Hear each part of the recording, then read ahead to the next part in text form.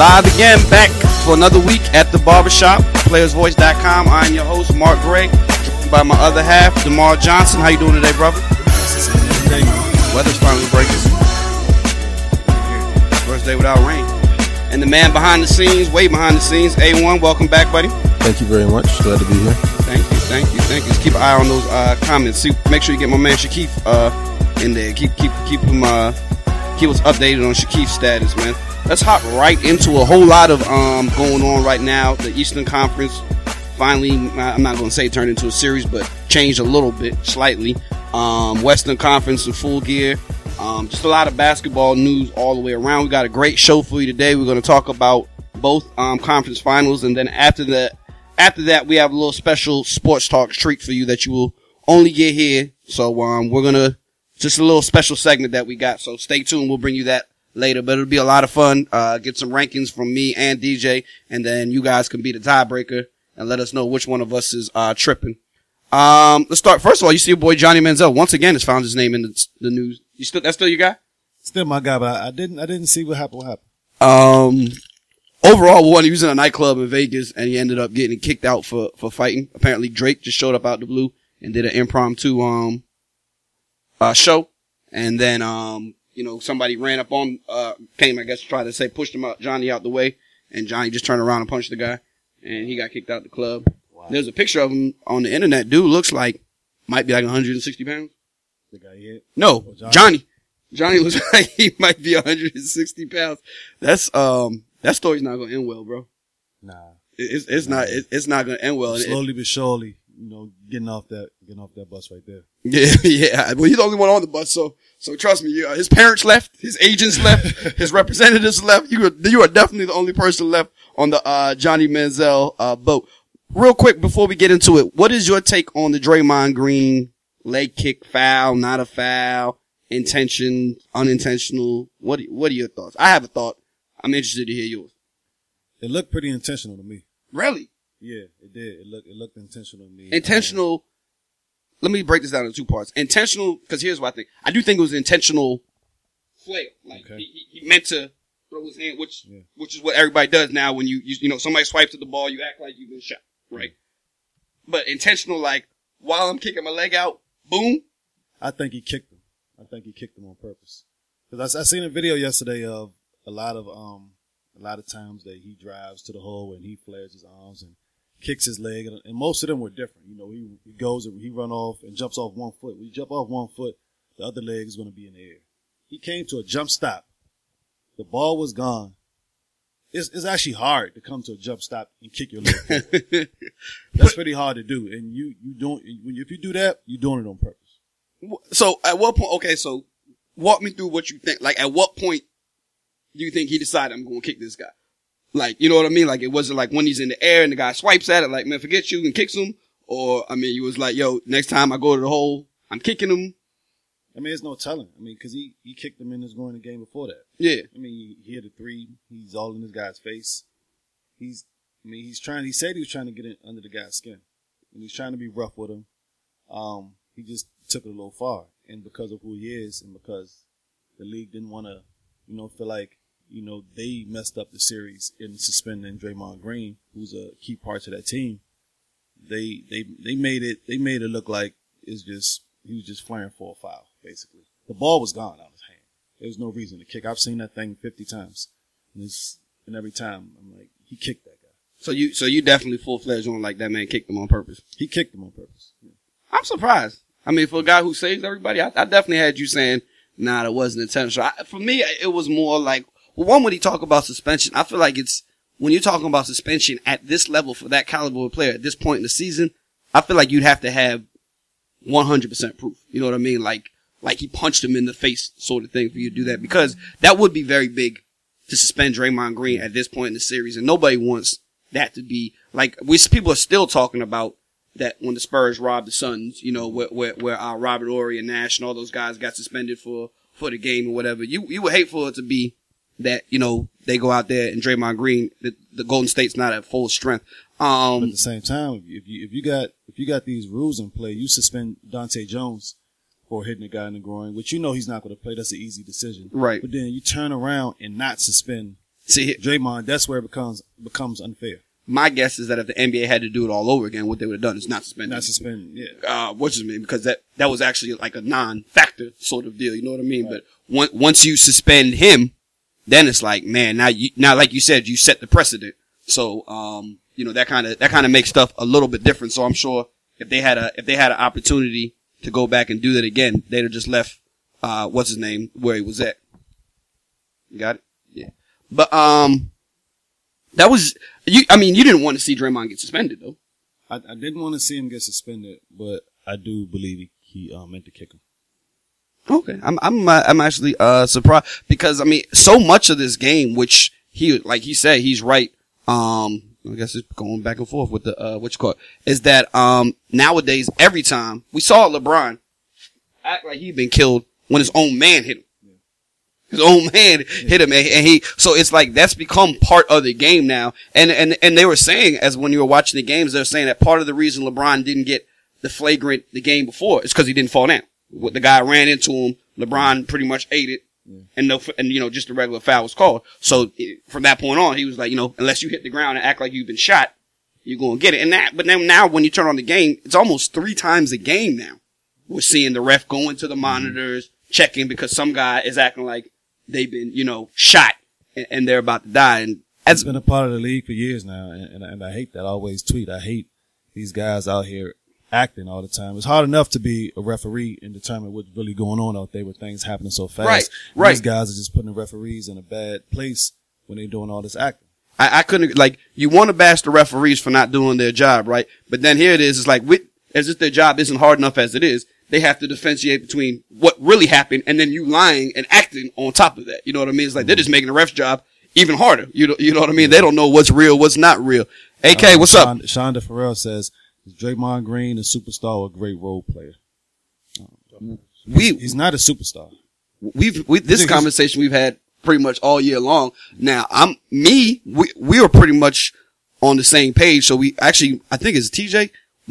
Somebody in here is a huge Draymond Draymond for President fan club. Me and you are the same, that right place, right team, great glue guy, great opportunity. It's superstar to me means you put him on any team and that team is relevant or he's capable of, let's put it this way. If you put, like we've said, you put Draymond Green on the Sixers, he's just another guy running up and down the court. Right. She said it's like the media kind of makes it seem like he's won. Yeah, because they always, when you always doing interviews with him, he's going to say something that you want to hear. He's going to say something that's newsworthy. And guess who's not? Steph.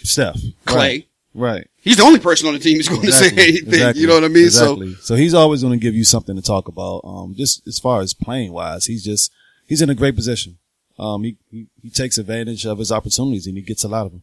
Yeah, it's kind of like the ideal situation in that you wish a lot of these other players would, in that Draymond Green, he got his opportunity to go. He could have left and been a number one on some team, been overpaid, and been 100% irrelevant. He knows better than that. Yeah, but you wish more people did though. You know what I mean? That's the general theme. Somebody is the third wheel on a good team. They go get their own team and they're never heard from again. You know what I mean? And now here it is. He probably took slightly less money, a pretty penny, and he's relevant. Yeah. Draymond Green on Golden State is relevant. Draymond Green on the Sixers, on the Timberwolves, is just another guy averaging 12 points and 8 rebounds. Right. You know what I mean? That's the system, especially how it is where the Golden State has that ability to go small with them having Clay and Steph, that allows them to go small, which plays perfect for Draymond. On your page, Alvin said Draymond Green is a great role player. The Hornets wouldn't win 2 extra games with Draymond. I couldn't agree with you more. Yeah, I agree with you too. I think he changes. He's not a game changer in that setting. And the thing is, I know a lot of people are going to start bashing us and saying that you're bashing. Every time you say that somebody's not the greatest thing ever does not mean you're bashing them. Both of us have a lot of appreciation for Draymond Green and the players like Draymond Green. We said in before we were talking about, we're both huge Lamar Odom fans, and it's that type of guy. And we both said that we think Lamar Odom is a better player than Draymond Green. But same sort of situation, a glue guy on a championship team. Make no mistake about it, before you blow us up, we know that Golden State would not win a championship without Draymond Green. Like, he contributes definitely, and he's a big part of what they do. But in terms of just drop him on any other team and he's successful, nah. And there's you heard that he came out and he said that he can name all 34 players drafted in front of him. Yeah. Does that sound? What do you think of that? Does that sound weird? No, don't sound weird. I mean, That's a lot of players. that is, but you know the guys who he was drafted in front of. Who was drafted in front of you? I mean, your list was only 5 guys, so that's Right. obviously not that hard. But Right. on draft night, did you ever feel like the 5 guys who were drafted ahead? When you were drafted 6, did you feel like that's where you were going? Was there any part of you going into draft night that thought you're like, man, I'm sliding, or 6 was like, that's where I expected to go? I expected to go between 4 and 9. I didn't think I would get past 6. Was there one name on draft night that went in front of you that you're like, you got to be kidding me? Yeah, no, I worked out with Darius Miles a lot, and you know we about the same height, you know, but I have a lot more skills than Darius. But he's a year younger or something, you know. He had a lot of guys behind him really pushing him. Michael Jordan, you know, said, you know, something, you know, big about him, and my agent told me that I was helping him out while we were working out for Atlanta. I'm like, yo, I'm smacking the ball out of his hand. I'm like, yo, hold the ball tighter, you know, this is that. My agent said, you need to stop helping him because he might get drafted before you. And I'm trying to picture out what a no way. workout, what a 19, cause I mean, at that time, he's 19, 17, you're 20, you know, like, Yeah. or 18 and 19, Yeah. whatever the difference Yeah. may be.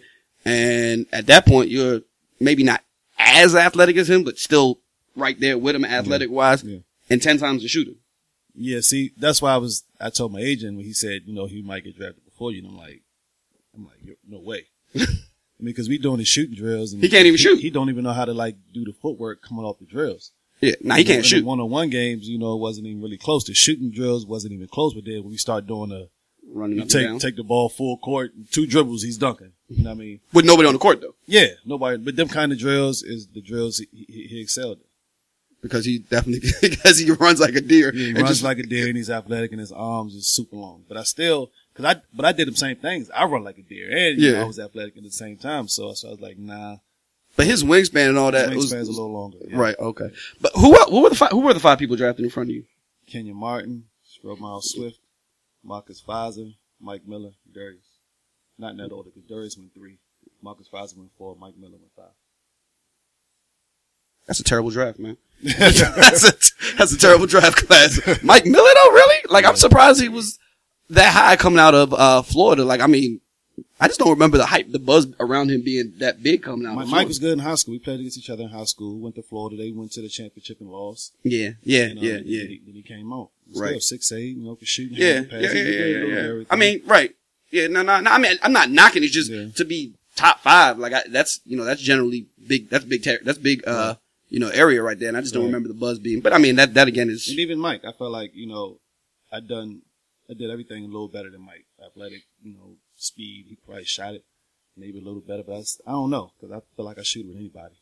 So I hear you, know, bro. it happens like that. It goes like that sometimes. It goes like that. I wasn't mad because you guys can play. First of all, you don't even know what the word mad means. So, but now, man, this anytime did you take note? Like every time I see these guys, I want to prove to them. That's never even crossed your mind. Nah, because I mean, I felt like I did that in our workouts already. I mean, So it wasn't any point of you that said every time I play these teams that passed on me, I'm gonna show them that they made a mistake. nah, that never even crossed my mind at all. You was more worried about going to those cities and showing the city, huh? Showing the city what they missed out on, huh? I was showing the league. I ain't care about them teams. I bet. I got you. AK, I know why you're here, so I'm gonna get straight into it. Your boy, just so I told you before, Alvin, huge, Bismack Biyombo. He's the only person in the world who owns a Bismack Biyombo jersey. Hey, It's I've been happy autographed. about that now. An autographed Bismack Biyombo jersey, man. He sleeps in it every single night, man. And he wants to know, are we ready to call Bismack Biyombo the 11th best player in this, in the playoffs now? I don't know. I got to relook at the list again, but he's playing his butt off and he's going to get some money. He's going to cash in. Let me ask you this now, since a year ago at this time, the name that everybody, especially you, was saying deserves max money. Tristan Thompson. Where's Tristan? I didn't say Tristan deserved max money. Build a man. team No around way. him. Sell the farm. Yeah, Tristan but- Thompson for Yeah, it president. was like 8-6. Ain't no way. I said That's what I said. Tristan. He's a very skilled offensive rebounder. He's the Very best at that. skilled offensive. He's the best at that. He played his butt off, you know, during the finals and the playoffs, but he didn't deserve that money. Bismack seems to be taking over that role right there. He's taking over the offensive rebounder right now. Speak on what you're seeing in Bismack Biyombo. He looks like I don't know. When I watch it, it's painful. Like, he gets these rebounds, not a shot in hell of going back up with that ball. Like, you know what I mean? Like, it looks like what we were saying up, like high school basketball when he grabs, like he's the tallest kid on the court, and he grabs the ball, and this, you know, this guy's getting 6, 7, 8 offensive rebounds and not putting any of them back up. Right. You know, the ball's coming all the way down, crowding around him, you know. But, that being said, he pulled down 24, 26, some ridiculous amount. What was it? 26 rebounds. Speak on Bismack and what he means to the Raptors and really the series. Even I said last series when he first came in, when Valanciunas went down, he's out there with all this energy, getting block shots, coming down the court, dunking the ball, rebounding, changing shots. I'm like, man, this guy's playing his butt off, and it's carrying over to this series. Kind of reminds you of this one guy that the Thunder used to have. Remember the Thunder used to have a center like that? But he actually came to play last game. He actually came to play last game. No. We'll get on that later, but go ahead. Yeah. But, Bismack just doing, I mean, he was a lottery pick. He's doing what he was drafted to do. You know, he's blocking shots, he's rebounding. He's even hit a few jump shots. Yesterday he hit a jump shot. I'm like, man, look at Bismack, man. He's going to get some money. Nah, he is. He definitely is. Maybe Alvin, cause I'm not sure what it's, I mean, I knew he was drafted in, Charlotte, never really panned out right there. I don't know what his contract situation was in terms of whether he played out his 4 years and then he came to Toronto. Would he come to Toronto in a trade? Was he there in a free agent? I'm really not sure how he got there. I didn't, cause I kind of lost touch with him after his first 2 years. He wasn't you had heard of him? Much. Yeah. If it weren't for Alvin, I can tell you, I certainly would have never, if it weren't for Alvin and Amari Stoudemire, I would have never, certainly heard of him. Alvin, answer me now. You happy you got your Bismack Biyombo talk at the beginning of the show too. This is the first and last time we will ever leave the show off talking about Bismack Biyombo. Here's what I will tell you about him. It's something that caught my eye in that game. And I wanted to get back into this later in the show, but I guess we'll use that now to segue. And LeBron, I don't want to sound like you piling on. Okay, so let me start by saying great talent, arguably the greatest athlete not named Bo Jackson to ever live. You know, I'll never say anybody's better than Bo, and you'll never say anybody's better than Deion. So that's cool. We'll agree on that. Okay. But just great at basketball talent, whatever the case may be. The thing that bothers me about LeBron and the reason that it troubles me, you're watching the play in the game where he's at the top of the key, ISO on Bismack Biyombo. Mm-hmm. And he throws he dribbles twice and throws the ball all the way across the court, almost out of bounds to another shooter like, you shoot it. You know what I mean? And you kind of look at it and you think to yourself, could you imagine if Steph Curry got Bismack Biyombo on isolation at the top of the key? Like, there's no passing to somebody else. You know what I mean? Mm-hmm. And, or Kobe or any one of these guys, Dwayne Wade, you know, you draw a guy like that out one-on-one, no help coming, nothing, and you're still just trying to pass. And that's the part of me that just has trouble accepting LeBron as the best basketball player and all of that stuff. Well, for me, that's nitpicking because even last game, a few times you see Steph Curry, he has Ibaka on him. Mm-hmm. And he passed the ball away twice. I'm thinking myself, Steph Curry should try to go past Ibaka every time. But the thing about it is, Ibaka and Bismack, for big guys, they're big guys that can run. So if you don't initially beat them on that move, if he take 2 dribbles and Bismack there, he probably need to get the ball out of his hands because if he's too close, if you try to go up with a shot, his length, he's going to block it. So he's going to make the shot hard. You're going to have to shoot it over the backboard. So you got to kind of get them with that first move because if they kind of stick around, they'll challenge that shot. So that doesn't bother you?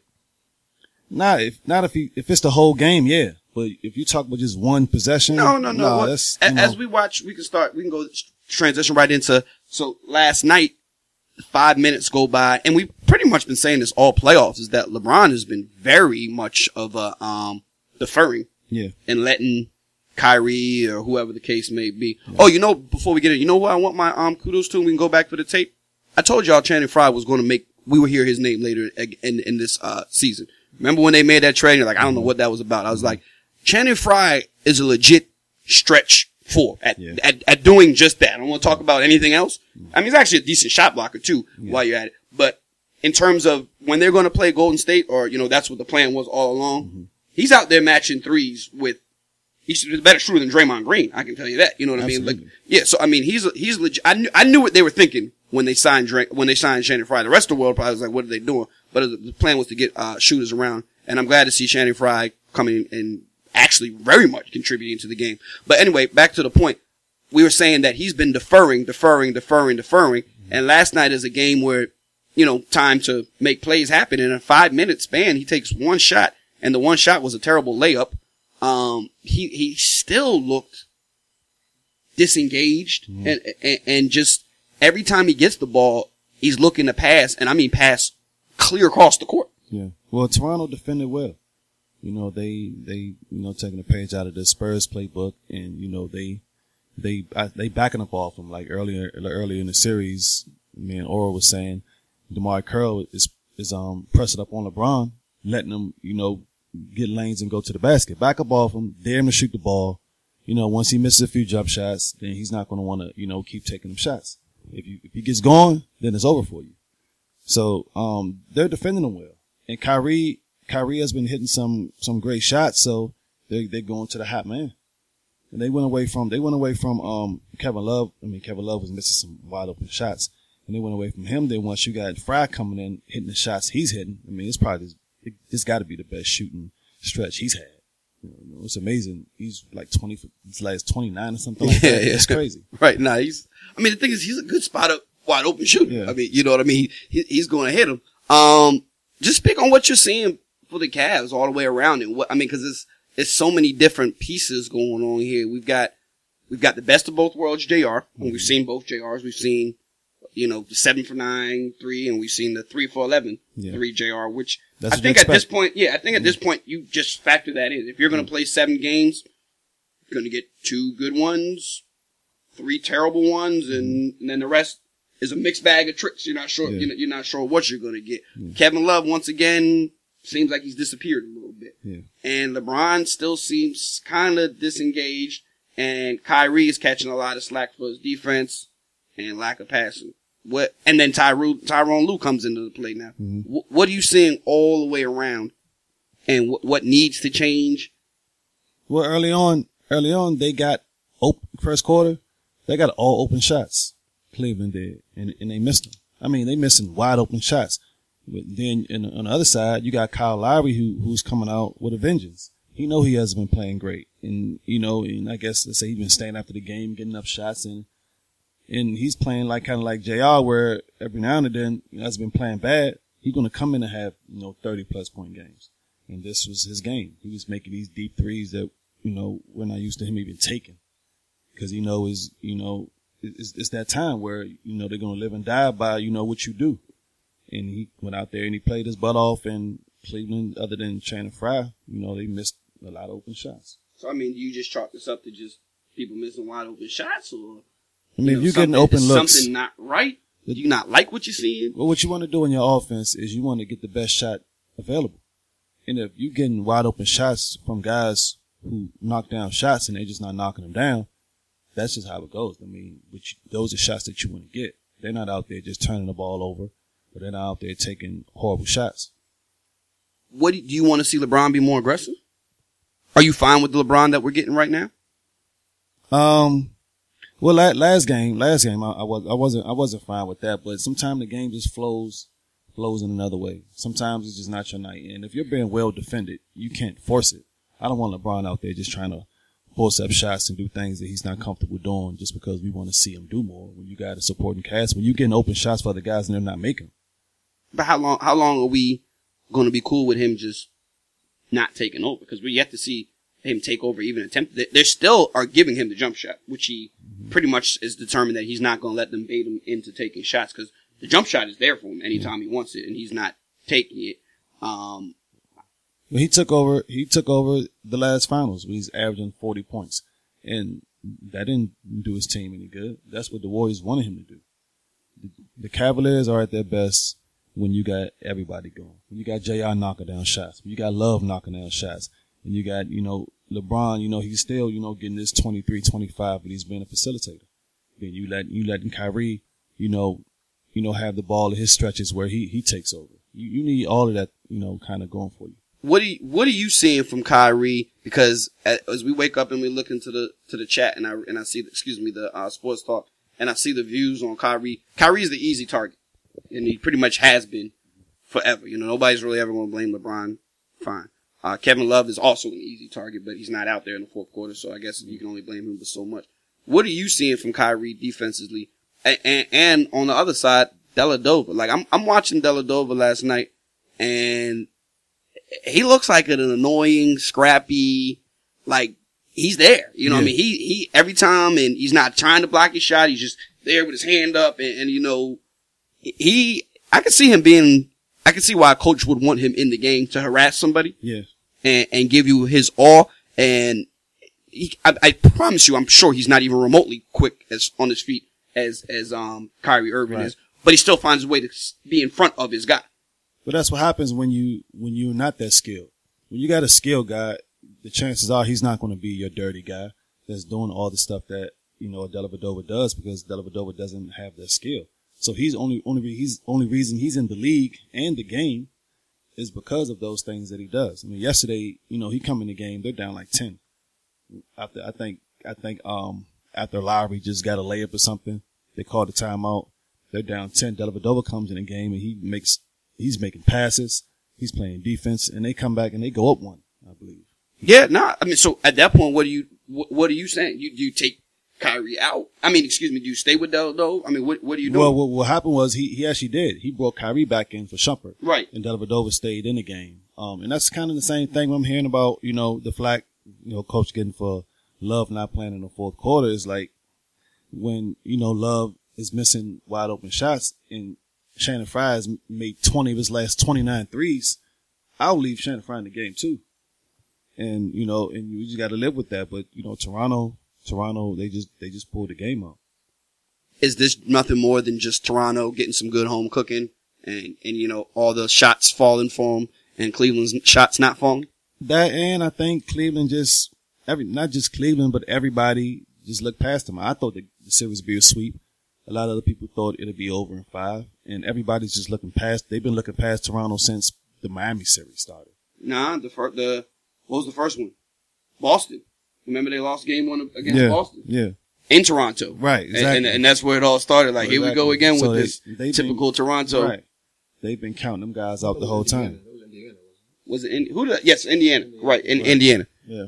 Yeah, it was Indiana. Yeah. Right. But they lost game 1 of the playoffs at home. Right. As the number 2 seed. Right. And then the guys like, here we go again. There go Toronto again. You know, we talked about it. They can't get it done. Yeah, and that was, and here they are. That won 6. I was calling for 5. Sweeps are so hard. You know what I mean? Like, for you to say that a team won't get anything done. Yeah.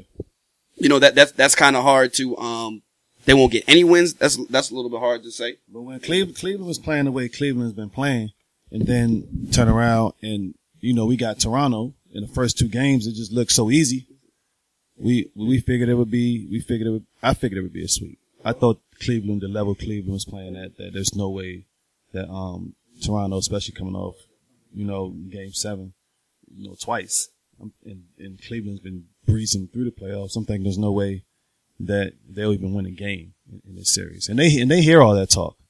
So they're coming in motivated, and Cleveland just like, we're just killing time, letting the other 2 guys beat up on each other, and we'll be there waiting. And Toronto had something ready for them. I feel like the problem with Toronto has been pretty much all year long, or all playoffs long, is they play like a completely different team at home. Yeah. You know what I mean? And I tell you one thing, ain't nobody gonna call Drake a fake fan. That dude is at every game, which is, it's really hard. It's hard. I'm always baffled that a guy it's one thing the Spike Lees and the Shaq, those guys aren't even in their prime, let alone, like, Drake is popping right now. You know what I mean? Like, he's relevant right now. Right. And it's like, is he really in Toronto that much? You know, you know what I mean? There's tours and this and that, and, you know, like, wow, this dude is really in Toronto. But I think he just came back for that game, because he didn't make, that game 7, and he didn't make game 3. And I keep hearing everybody talk about, Drake's in the way, Drake's annoying. I'm like, Drake's a fan. If he was sitting there, not clapping or not being into the game, you would be like, he's just a fake fan. He's just there for show. That man, he's heavy with it. Yeah, he's heavy with it, and he's on the opposing players and stuff like that. Right. Nah, he's definitely a real fan. Now that being go ahead. Yeah, no, I do too. I do, especially I think he's got a lot of Toronto pride and stuff like that, and that's kind of hot. That's kind of hot for him to be like, this is my city, and stand up behind it, and really. For a guy where he is right now could really pick any team and be a fan of them, and that team would welcome him with open arms. You know what I mean? He could be on a LeBron bandwagon like the rest of the hip hop world, everybody else, or Kobe bandwagon or whatever the case. And he's on the Kyle Lowry, DeMar Rosen bandwagon. Like they got on Wayne in Miami. Remember when all the guys coming in there, you know, Wayne is, which I ain't think nothing was wrong with that either. I mean, your friends are your friends. Right. But Wayne, you know, being friendly with, you know, the opposing players and all that. Because Drake and Steph's pretty cool. Yeah. But, I guess they didn't like that too much. And, you know, that's where, you know, they kind of separated themselves from Wayne, LeBron, and Dwayne did. Yeah, nah, that's good for him to be, sticking up for his city like that. AK said Bismack gonna get 50 million. I think that number might be low, bro. Yeah, I was thinking more like 60. Or would say he's going to get 90. I'm like, no, he's not going to get 90 because I guess the money goes up. But how tall is he? I'm saying like 60. How tall is he? He's a legit footer, isn't he? He's like 6'11", 7. Yeah. Yeah. So I mean, I can't. If I'm his agent, we'll start at Tristan's number and go up from there. I mean, he has zero offensive game, like zero. He makes Tristan Thompson look like Akeem Olajuwon. Yeah. So, you know, I'll give you that. But he's a shot blocker. Tristan Thompson isn't a shot blocker at all. My man Mad said he still don't know how Drake's a Kentucky fan though. You know, when you're a kid, that is pretty random. But I grew up like in North Carolina. That's not random. I think most kids in the world grow up like. But it's either North Carolina, Duke, or Kentucky. He's younger than us. So he's saying these guys, one and done's coming in, these guys winning championships. Well, when we grew up as kids, we were North Carolina, everybody likes the Carolina Blue. Yeah. Everybody liked Carolina Blue. Plus the players were there for, I like Joe Smith and saw him, you know what I mean? Yeah. I like Allen Iverson. You like, you know, and the North Carolina players, and they were there for 3 or 4. I'm not sure how you could like a Kentucky team when none of the players were there for more than a year. So it's not like, man, I remember all those years watching John Wall, you know, like there was no several years of watching this person or that person. Who's like, there's just 1 year, period. And Kentucky's kind of random. I can't think of that many people. Kentucky has a even with different coaches, you know, Tubby Smith and Mashburn was there. Yeah, them guys, they have a history. Yeah, no, they absolutely do. That is pretty random for him to be, but I don't know what the college is in Toronto, so I don't know what I would just assume that. I feel like everybody's default school is North Carolina. Because of Mike and because of the colors. The colors the best color of shoe that you can get with anything, you know what I mean? So that was. I didn't really care much about the colors until after I already liked it. It was Mike. Yeah, it was Mike. Mike went to North Carolina. Lawrence Taylor went to North Carolina. Both. Lawrence Taylor. Yeah. That's the funniest thing. I'm thinking nobody's. I know. I don't think anybody's ever. I've never heard that one before. Like I cheer because Lawrence Taylor. I bet you not too many people even know that Lawrence Taylor went to North Carolina, or that North Carolina has a football team for that matter. But you got one of the best players, maybe the best defensive player ever, and you should know where he went. Yeah, that is. I mean, I'm not yet to hear anybody say that they're. Where did JJ go? Wisconsin? He went to 2 schools. Did he go to Wisconsin? Didn't JJ Watt go to Wisconsin? Yeah. Yeah, I don't know anybody who's running around saying I'm a huge Wisconsin fan because of JJ Watt went there. It wasn't or just wherever, or it was really Mike. Or where Mike. Reggie White went to school. Where did Reggie White go to school? Didn't he go to school?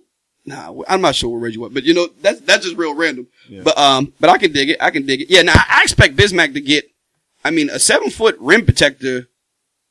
His offensive game is terrible though. You know what I mean? His offensive game is non-existent, but he'll be doing fine. They won't be picking up any collection plates for him, and somebody will have buyer's remorse. I can certainly tell you that. Or was trying to piss me off. He says, Crack was jumping at UNC. You know, he always pisses me off with the LT and the crack thing, man. Leave it alone, brother. It's a fact. But no, he needs to leave it alone. How you gonna tell Oral to leave it alone? He needs to leave the crack alone. Yeah, let's not leave my man alone. LT, boy, he just, that's a bad man though, man. Here's the thing. Like, so in our generation, Dexter Manley, LT, even before that, John Riggins, these guys just out of control all times. The whole 85 Bears team, Jim McMahon, you know, like if you had a beer at halftime, more power to you, you know, just straight. And then imagine if those guys played now, man. Joe Namath started that. I watched his football story yesterday. It was good. Yeah, when they talk about the guys smoking cigarettes in the halftime and stuff like that. He's partying every night. Yeah. Oh, he's still popping though. Going out there and playing. You see him now, he's still wasted. and anytime you see him and he makes a public appearance, he's like wasted and he's just looking at whoever. Like he's popping. But imagine if those guys played now. Like he would be Johnny Manziel. Yeah. Except he won Super Bowl. Yeah. But I mean, just think about if those guys now, LT would be Pac-Man. Like, that's what these people would be looking at. These guys are out. They'd be questioning whether they're even allowed in the league. Yeah. And these are some of the greatest players who ever lived. It's different now, yeah. I mean, All the way different. I heard a lot of them players, I don't want to say names, but they out in the court really high and scoring 40s. Mm-hmm. Yes, absolutely. That wouldn't fly nowadays, man. Nah. Wouldn't fly nowadays. Kevin Love, just a funk or? Just missed shots. That's all. He missed shots and the guy that came in for him made shots. So you went with the guy that made shots. Nothing more, nothing less. Nothing more. Okay. Still, you nor anybody, while everybody is doing all of this, I told you it was going to be da-da-da-da. Everybody out there who's saying that, is anybody out there in their right mind going with Toronto in this series? I don't see how. I just don't even see how that would be. I don't see how. I thought them bringing Valanciunas back would help them, but they didn't use it. Yeah, he didn't play. Yeah. So, I mean, I wonder, what you would do with him now coming back and Bismack has stepped in here and done this. Listen, I'm proud of what Toronto's done. I think it's over. Moral victory. Yeah. I mean, they made it interesting and they didn't just, they could have really just laid down, planned their vacations. And right now the season could be over and they could be, free and clear. And it came on full. And here's the thing is that every year in the Eastern Conference, that's what it comes down to now. Like, they're not even competing to win the title. Their plan is, whether it's last year, the Hawks was like, man, we had a good year. We got 60 wins. We went out there. We played as hard as we can. The year before, the Wizards, man, nobody thought we would make it this far, man. This is good. Toronto, here we are, man. We got 2 games, man. This is here we are. Whereas though in the West, it's like championship or bust. Yeah. For the Clippers, failure. Spurs, failure. Memphis, their team was injured, but the year before, team was a failure. You know what I mean? Like, they want titles and titles only. Yeah. You know what I mean? So that's the difference between the East and the West. The East is just a matter of teams that are just happy to be there. I mean, I feel like Toronto they have a chance. I don't think they will. I couldn't see any scenario where, one, it would require them to go 7 games, and the idea of Toronto being... They can win the next game and win the next game. They don't have to go 7 games. They get one in Cleveland. So Cleveland got to go back to Toronto. Right. Okay. So then let's go. These are the options that are very unlikely. They win 4 in a row. Mm-hmm. Very unlikely. Very. Okay. Mm-hmm. Or they win a game 7 in Cleveland. Not going to happen. Okay. Only way I see it happening, if they come out and win next game, and then they take it back to Toronto, and now they feel like... Could you imagine what the fallout would be in LeBron land if they lost 4 in a row to the Raptors? It would be crazy. It would be a lot of blame would be going around their locker room. Yeah, I mean, that man's whole legacy could switch off or something like, he would never hear the end of that. He would never hear the end of that. That would be, but it's not going to happen, so it doesn't even matter. That's not going to happen. There's no scenario that involves that happens, so it doesn't even matter. Let's switch over to the Western Conference, where we were wondering who was the best when everybody's firing on all cylinders. We have seen both teams firing all cylinders, just not in the same game. Yeah. And what we have seen is when OKC is firing all cylinders, if Golden State isn't, it's going to get ugly. Mm-hmm. Watching that game, I typed it in our group chat. I almost felt like they didn't miss a single shot. Yeah. I mean, one-handers, floaters, runners, 3-pointers, Baca 3-pointers, fast break. I mean, every single shot they took went in. They shot 50% from the floor as a team, and that's including Kyle Singler's 1 for 4, other bench players 1 for 3. The starting lineup shot over 60%. Yeah. Kevin Durant, 10 for 15 with 1 turnover. Mm-hmm. I don't think you can bank on that happening too often. I would bank on that happening more so than everybody else hitting the shots they hit. Yeah. No, absolutely. But I mean, just the way that everything went perfect for them.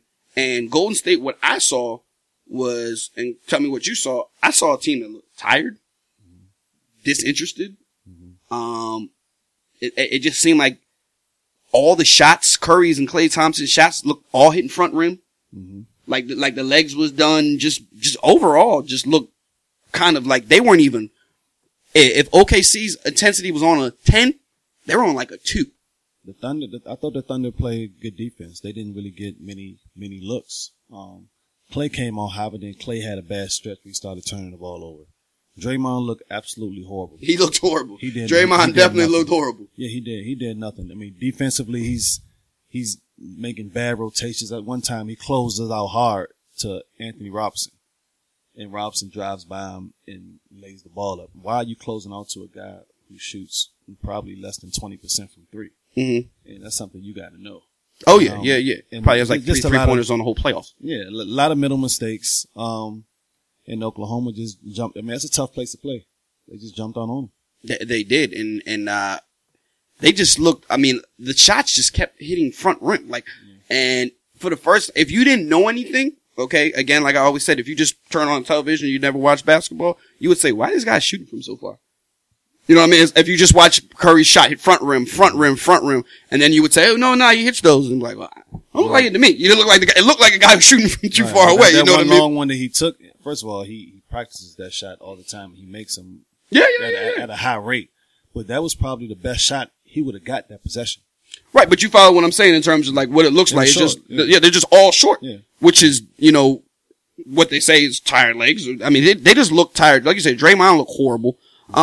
With Steven Adams going amazing and coming out of nowhere and having this, can you tell me why we still don't see any more Bogut? Why do they hate Bogut so much?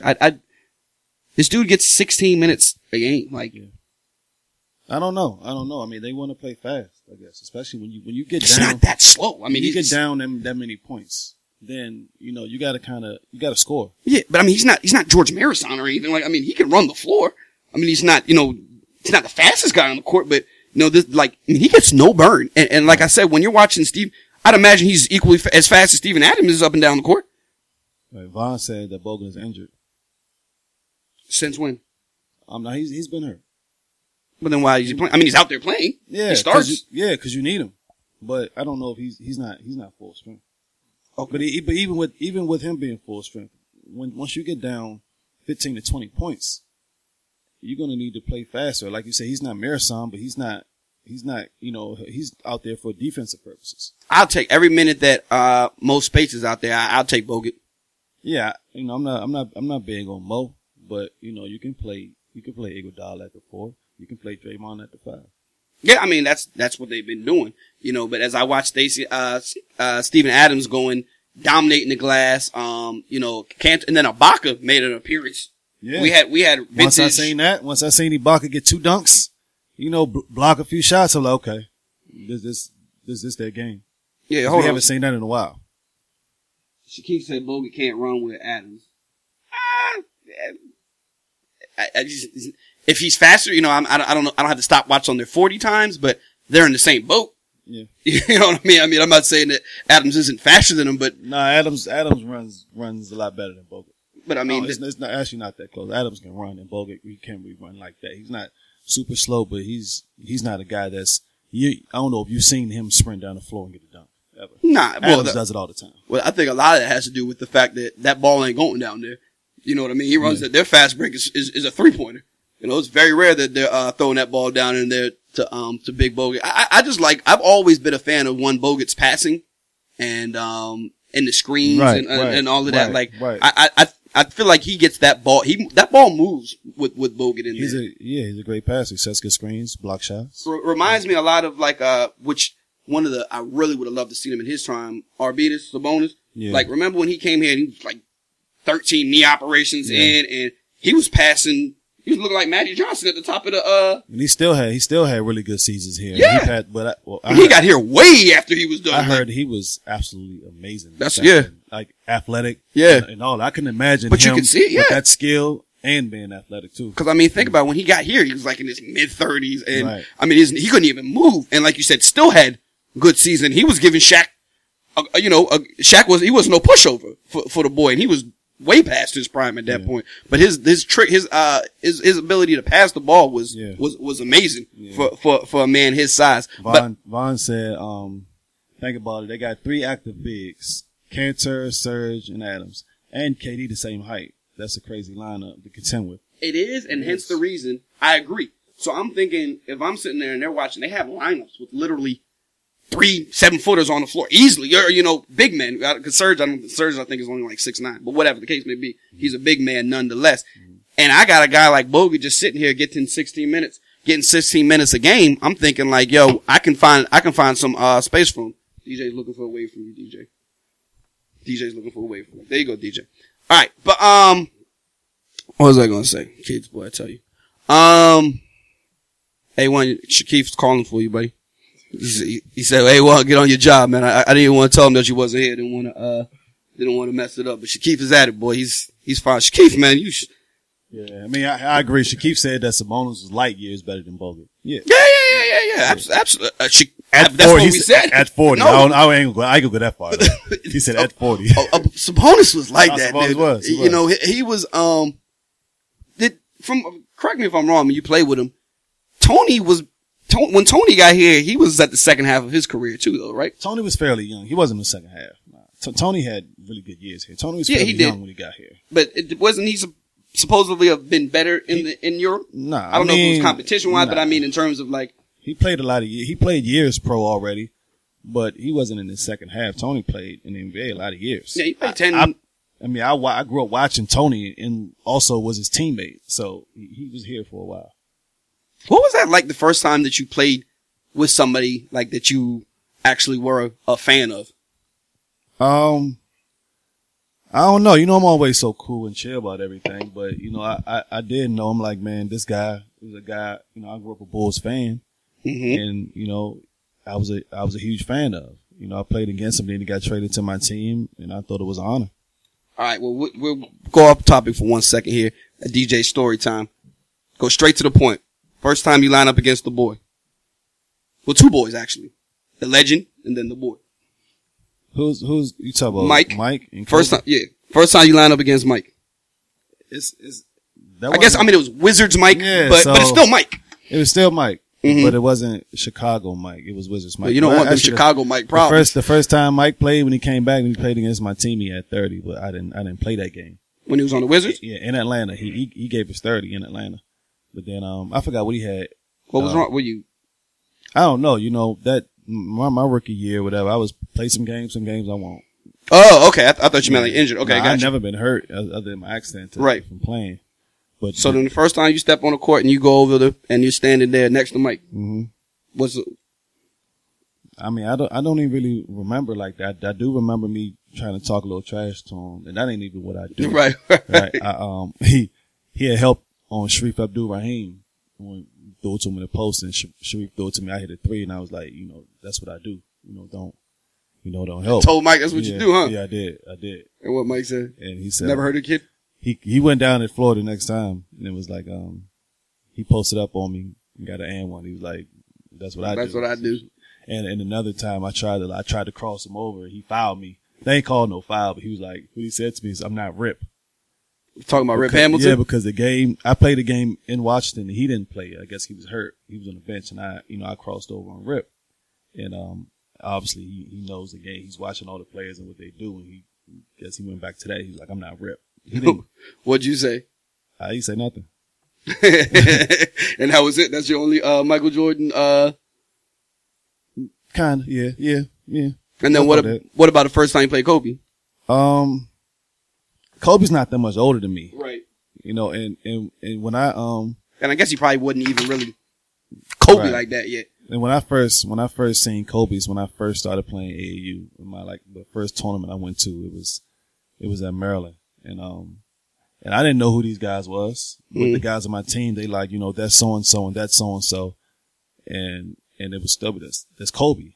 And there was another guy out there, Shaheen Holloway, I think it was Seton Hall. He actually looked like the better player that game. They was like, this guy supposed to be coming out of high school. He's one of the top point guards. That game, Shaheen looked better. Shaheen was coming down, dribbling, laying the ball up. And then, Kobe, he had like a dunk. And, you can tell that he was good. And at that time, I'm like, man, I'm taller than him. I shoot better than him. I dribble better than him. I'm saying it in my head. So I'm not, Kobe don't want these, I didn't these say problems. I never said it to anybody, but I'm just thinking it. Right. He's 6'6", athletic, he don't have much range with his jump shots, crossovers a little high. I'm like, he don't do nothing that I don't do. But then when I got to the league and just to see how much better he got, he was the best player in the league and still got better like every year. And I've really grown to, and he grew into my favorite player for a while. Because for a while I'm like, man, I'm just as good as Kobe, if not better, skill wise. Right. But he went out. He just turned into a different dude. Got you. Getting back to the point. Well, I can't even remember where we picked up. Somebody got something to say over there? No. What you want to say? He said he thinks Sabonis was rookie of the year in the league at 30. Probably so. Sabonis was a bad man, man. I don't remember, but maybe. Sabonis was a bad man. That Portland team was so stacked. Mm-hmm. But you had to be because that Lakers team was so stacked. Right. I mean, that Portland team, remember, they had guys like Bonzi Wells coming off the bench. They were so deep up front. Absolutely. I mean, it was Davis, Rasheed, Sabonis, Kemp. I mean, they just had big men galore. Right. You know, Zach Randolph over there. They just stayed stacked. Scotty, Steve Smith. Yes. Yeah. Damon Stoudemire. Yeah. The team was stacked over there. And that's how, that was life in the Jermaine West O'Neal out couldn't there. even play. Jermaine O'Neal literally couldn't play. Yeah. Brian Grant. Yeah. You know what I mean? Jermaine O'Neal was sitting behind Brian Grant. They just shipped him off because they had nothing for him. They had no place for, Jermaine O'Neal to play. And, the team was stacked. Again, that was that Western Conference, boy, that you had to know you were facing them in the first round. And then, then after that, another team. And then you get Sacramento. Yeah. And then, but the key was then you got a free championship after that because the Eastern Conference was ridiculous. You know what I mean? The Nets back-to-back years. And, right. That was literally a free title. For the longest time there, the Western Conference Finals was the NBA Finals. But then they thought that, then Detroit stole one. Detroit went stole one. Detroit stole one from a very old Lakers team and, or a dysfunctional Lakers team. Very dysfunctional. Yeah. And, Phil just sitting there. That's when I was like, man, Larry Brown was running coaching circles around Phil. Phil would just sit there and they'd go on 13-0 runs and Phil would just sit there and look at them like, you know what I'm saying? And they'd be looking at him like, you can call a timeout? He'd be like, absolutely not, yo. You guys just keep going until it's a TV timeout or something. What was going on with that team was bigger than Phil. I think you got the two stars, they're going through their thing. There's nothing you can do about that. Tayshaun was doing an amazing job on Kobe, boy. Yeah. His arms look like the longest arms I've ever seen in my life, and I'm sure Kobe thought so too. He could not shoot over that boy to save his life, man. He was shooting like 30% for that series. Gary Payton couldn't throw the ball in the ocean if he tried to. Karl Malone, I think, ended up not even playing a handful of those games. And Shaq looked like he had one foot out the door. He was already ready to, he was over it. You know what I mean? He was ready to get to Miami or wherever his next, destination was.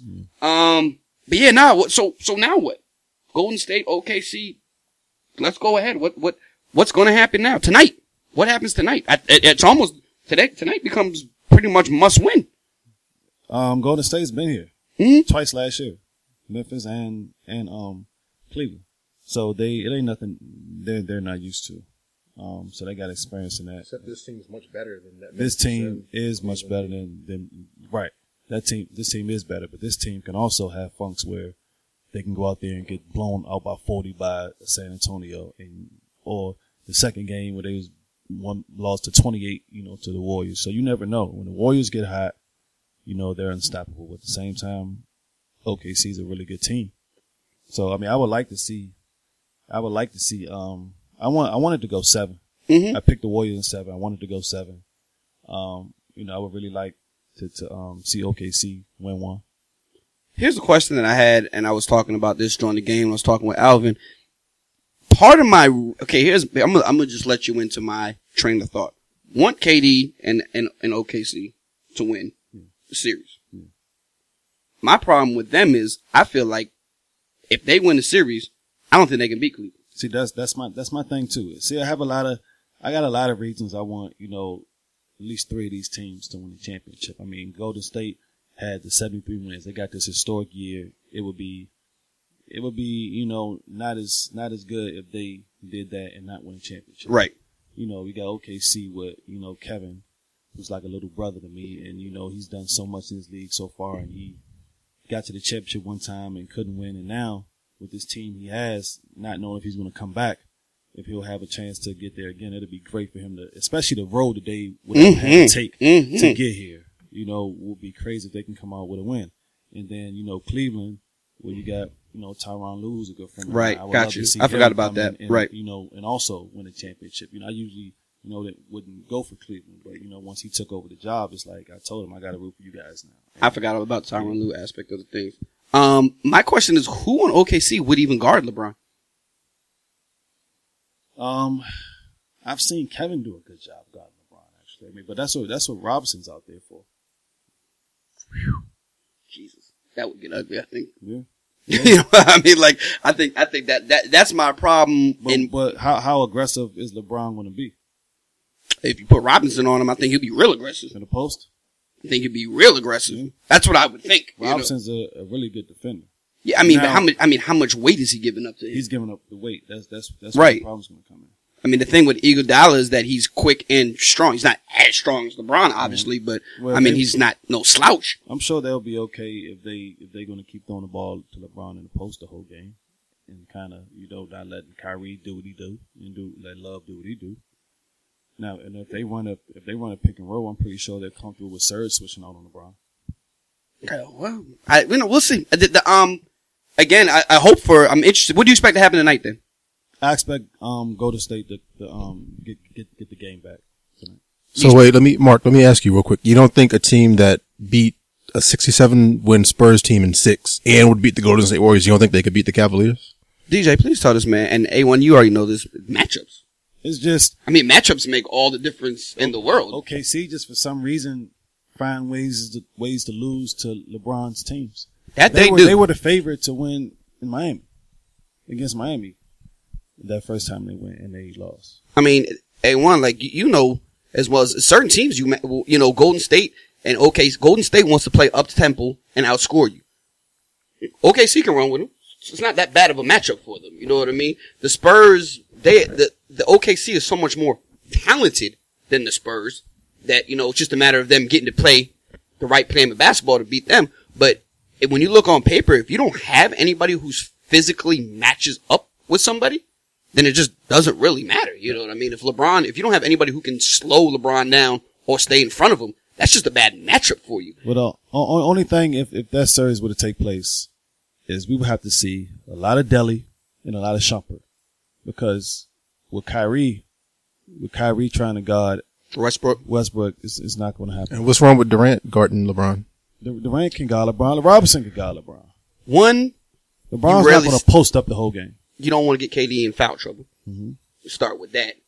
And two, start with just one. I mean, you just don't want to get KD in foul trouble. I mean, you can't have KD guarding that man. It's very rare you see the elite player on the other team guarding the other one elite player just for that. He picks up 2 fouls in the first quarter. Then what? KD can guard LeBron. KD can use his length and guard LeBron. He just got to stay out of foul trouble. And the record, LeBron's record versus KD is ugly. It's ugly.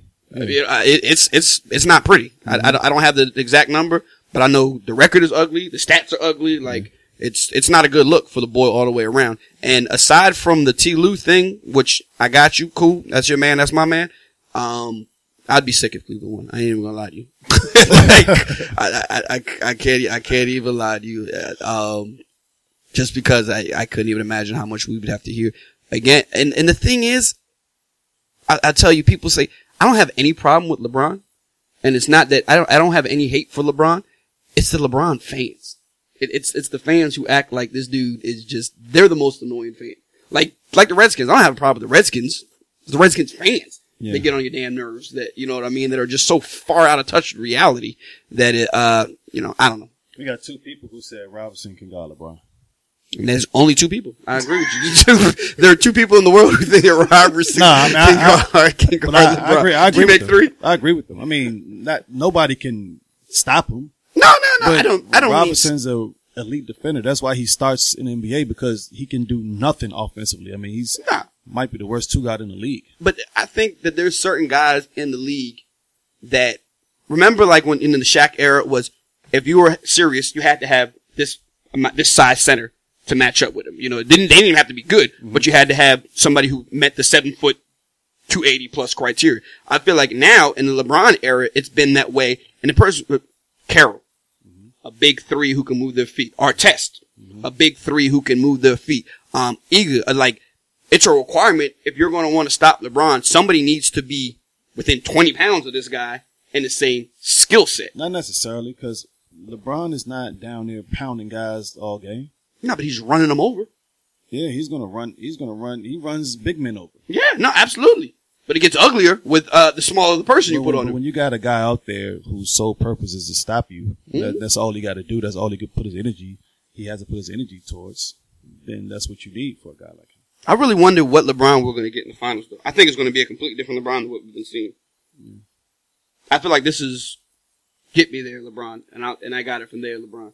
Do you expect to see him still doing this, deferring to Kyrie? You really think he's going to go to the NBA Finals and play backseat to Kyrie Irving? Kyrie's been playing well. And, he has. And Kyrie can score the ball. Yes, he can. Kyrie can probably score easier than LeBron can. Probably. To me, that's a no-brainer. Yeah. I think offensively, if I have to draw up a play for one of the two, I'm drawing up for Kyrie all day long before I draw it up for LeBron. Anything else you want to say about that before we get into the rest of the part of the show? Vaughn brought up something which I wanted to talk about. He where is it? The Bradley Beal. He wants the max. Does he deserve it? Does he get it? And here we go again. To get back to the point earlier in the show, or to last show really, and people were asking, what's the problem with the East? And there's your answer. You know what I mean? Like, there's your answer. If the Wizards think that you would now have a backcourt with two max players in it, and you're still not even relevant. You know what I mean? Meanwhile, out west, teams like the Spurs are grabbing LaMarcus Aldridge. You know what I mean? Bradley Beal on the Spurs, Golden State, Clippers, Golden State, OKC, he's at best on any of those teams the fourth best player, right? Yeah. You know what I mean? No, so it's just like if the Eastern Conference is going to keep doing this, we're giving these B, maybe C level players max deals. Meanwhile, out west, they're grabbing A and B level players and bringing them off the bench. The divide is going to stay there. And the sad fact is he going to, I don't know if he'll get max, but no matter what, the fact that that's a discussion is ridiculous. Going back to what we said, Mike is, on the Western Conference, they grab a guy like Mike off the street. Mike is 3 times the player Bradley Beal is. Mm-hmm. You know what I mean? So here's a team, the Rockets, that already has Dwight Howard, James Harden, Trevor Ariza, and they add Mike Beasley for damn near free. And in the East, you're building a team around Bradley Beal. You'll never, you know what I mean? Like, you'll never win a title like that. Never. Jay Chapman said, based on the two guys in the league and what they're getting paid, you have to pay them. Here's the thing with basketball, especially here on Wizards, that word, you have to pay them. And then when the people get paid, 2 years later, nobody remembers where that money, you know what I mean? Yeah. 2 years ago, you have to pay Gortat, right? You have to pay Gortat. I mean, what centers are making, he's a big man. You have to give Gortat his money. If the Wizards don't sign Gortat, that's everything that's wrong. Fast forward 3 years, everybody, find a fan who says, everybody's like, I don't know where Gortat got that money from. A1, am I wrong? No, you're right. But I would say, nobody remembers. That's what I was kind of arguing about Whiteside last week, though. Like, and it's going to be the same thing? Absolutely. I couldn't agree with you more. When Whiteside makes his $100 million, and somebody's going to be saying, well, I don't know where he got this $100 million from. Like, so where I'm different there is I believe you got to pay big men. I was with them paying Gortat because as a big man, as a center, Gortat does everything. And Gortat played well. Gortat does everything, but still you got to have a team around. He didn't get the max. Oh, okay. He didn't get the max. He's not playing for free. No, he's not playing for free.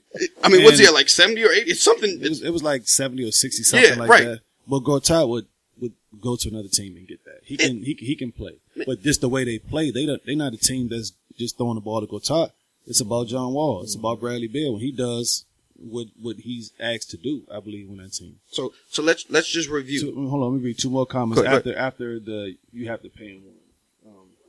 The next one was Beal was not consistent enough to get the max. Bradley Beal is not a max player. Make an All-Star game first. And he can't stay on the court. Definitely can't stay on the court. Both of them guys. But here's what happens all up and down the East Coast, right? When playoff time comes, sorry to cut you off. No, go ahead. When playoff time comes, that's when Bradley Beal steps up. So that's what he's like, because he didn't have. It's because he's been off all year. Yeah. He hasn't played the whole year. He didn't have a good year last year. Then playoff time comes, Wall gets hurt. And he's rested like hell. He's putting up these numbers, and now he's like, it's time to pay me. But correct me if I'm wrong, DJ, and you know this is right. All up and down the East Coast, every city, every talk show, every local radio station, everybody has the same conversation with A, B, and C. you have to pay this guy. You have to pay that guy. This guy you have to pay. And then this whole collection of players come, and then you look up and these are the 3 players. You had to pay John Wall max because somebody will. Okay? You have to pay Bradley Beal max because somebody else will. Okay? Gortat's a solid center, so you have to pay Gortat his money. And then your big 3 is Bradley Beal, John Wall, Martin Gortat. And then you take that big 3 and you match that up with all the rest of the big 3s, and then you realize you now have the 17th best big 3 in basketball. You know, am I wrong? Like that's how and in Chicago, you have to give Jimmy Butler's money. Yeah, you do have to give Jimmy Butler's money. You have to give Joakim Noah's money. Like, yeah, you do have to give Joakim Noah's money. And then you look up and you have the 16th best big 3. And then in Toronto, you gotta give Kyle Lowry's money. Yeah, you gotta give Kyle Lowry's money. You gotta give, better than that. We got Paul Gasol over there. Right. But the point is, it's, you know, gotta give Kyle Lowry's money. Yeah, you do. You gotta give DeMar DeRozan's money. Yeah, you do. Bismarck, guys play, you gotta give him his money. And then you look up and it's like, yo, this big 3 is garbage. You know what I mean? But everybody, based on this, you gotta give them their money until you realize that there's a team that has, you know, Steph Curry, Klay Thompson, and Draymond Green. There's a team that has Russell Westbrook and Kevin Durant on the team. There's a team that has Kevin Love, Kyrie Irving, and LeBron James on the team. Your big 3 your best player isn't as good as their 3rd best player. So what are you doing? Nothing. For a while, them guys felt like they were the best backcourt in the league. Yeah. And I mean, you look at Miami, gotta give Grogic his money, right? Yeah, I guess you gotta give Grogic money. Gotta give Dwayne Wade his money. Yeah. Gotta give Bosh his money. Yeah. What does that big 3 get you? I think it healthy with that 3 healthy. They're okay. And better than the Wizards. And it's all up and down. Alvin, tell me what your situation is in Charlotte. It's the same thing. Whether it's gotta give Kemba Walker his money. Hey, gotta give Kemba Walker his money. Then Batum, he played good. Yeah, you know, we gotta make sure we keep him. And then, you know, whatever, Big Al or whoever else, hey, we gotta give him his money, And then you look up again and you now have the 23rd best big 3 in basketball. But everybody, you have to give them their money because if not, somebody else is going to give it to them. And that's what the Eastern Conference is a bunch of just random big 3s making a lot of money. And you're absolutely right. Somebody will give Bradley Beal the money. And then 4 years from now, we'll be acting like, why the hell does Bradley Beal make $18 million a year? Nobody will remember that you had to give him that money. Nobody ever remembers until when we start trading these people and they start dumping salaries, that 3 years later from now, they start trading people for players who don't even exist. Literally just trying to get rid of your salary. They're just giving you away. If Bradley Beal got max from anybody. No, again, max, right under max. The point is way more. He's going to get paid. He's going to get paid, but max money, I'll be really surprised if he got the max. Yeah, and again, as a Wizards fan, you guys saying you got to pay Bradley Beal. Bradley Beal, John Wall, 2 max players or 2 close to max players on your team. What does that backcourt guarantee you? If those 2 are healthy, you're guaranteed with them 4th seed in the East. 3rd seed in the East. Right. So I'm being optimistic. Right. So I'm grading them 5 spot jump. Yeah. You know what I mean? So, but again, realistic with that team healthy and Gortat healthy, and Otto Porter being a little bit better than he was. At best case scenario, a 4th place team with no shot in hell of beating the Cavs. Not a shot in hell of beating the Cavs. And I don't think you beat a healthy Heat team in 3. So Vaughn said 17 points per game, no way. But then Vaughn, as his agent, what they're going to do is look up his what did he average in the playoffs, and that's what they're going to take in there because that's what they feel like counts. And they're going to take somebody else's contract in there and put it in there and say, Jimmy Butler just signed and Jimmy Butler just got paid, right? Yeah. And then you take those numbers and I think Jimmy Butler's way better than or not. I think he's better, and I think he's done more. Yeah, he's a top defensive player, and he's the best player on their team now. Right. Yeah. So I mean, up and down. That's what I see is the problem in the Eastern Conference is that the Western Conference they're getting guys like David West, Michael Beasley, guys to come over there and play for damn near free, who can really play basketball. You know what I mean? And then you got guys in the Eastern Conference who are slightly above average. If we're playing NBA 2K, they're 83s. And they're getting $83 million. You know what I mean? Like that's the difference. Lon said he'll take Butler over Bradley in a heartbeat. I would too. Everybody would. I would too. But until you start getting the Eastern Conference to, what it'll take? How about Paul George and Melo get on the same team and grab one other person? Right. Jimmy Butler. How about that? How about those three get on the same team? And let's start talking about some real big threes that can contribute. But in all these threes that we just named, they don't stand a shot in hell versus LeBron, Love, and Irving. None. Mm-hmm. You know, if we can't start talking serious as long as your one isn't as good as our three. But then if they keep doing that, how does that help the league? Hey, you know what? At least maybe we just have 6 good teams that you can legitimately, you know what I mean? That we just have, you know, maybe the rest of the team is complete useless, but at least we have 6 players, 6 teams that you be like, man, that's, you know, Paul George, Melo, and Dwayne Wade on the same team, or, you know, Chris Paul comes over here and Paul George and Melo and Chris Paul on the same team. That's a team. You know, that's a real big three. It's not Bradley Beal, John Wall, and Gortat. You know, we're talking about real big threes. Other than that, it's just a bunch of people signing together, making, hey, watch out, about nothing over. Yeah. But, go ahead. Yeah, that made me forget what I was going to say. Raptors built their team, so there's still hope. They 2 wins away from the finals. Yeah. And in Eastern Conference, somebody's always going to be 4 wins away from the finals. Right? You know, I mean, if you eliminate the Raptors, then we would be saying right now who would have been the Heat or Miami Heat are 4 wins away from the final. Last year, okay, by that standard, last year the Hawks were 4 games away from the NBA Finals, right? Yeah. And anybody who saw that team, they ain't 4 wins away from no damn ring. Yeah. You know, they're not even close to a ring. And the year before that, you know, the Wizards they were a couple games away from the NBA Finals, right? They're not close to no damn finals. Those 4 wins away from the NBA Finals, from winning a finals ring, is as close as me and you are. You know what I mean? Like, you're not really close. In theory, you're close because you're playing, but that's about it. Yeah. That's about it. There was one thing I forgot what I was going to say about, I don't remember what it was. But anyway, that was good. That was good. You ready to get into the, other part? Let's go. All right. Well, just to keep it into a sports talk frame, I sent DJ, we went through all positions, and I picked 5 names from each position. 4 names, right? 4 names from 4 names. Only 3 centers, though. 3 centers. You want to add J.O.? You can add J.O. in there. Nah. Okay. My bad. Sorry, bro. Okay. I sent DJ a list of 5 players for each position. Excuse me. I keep messing up. 4 players from each position and asked him to rank them.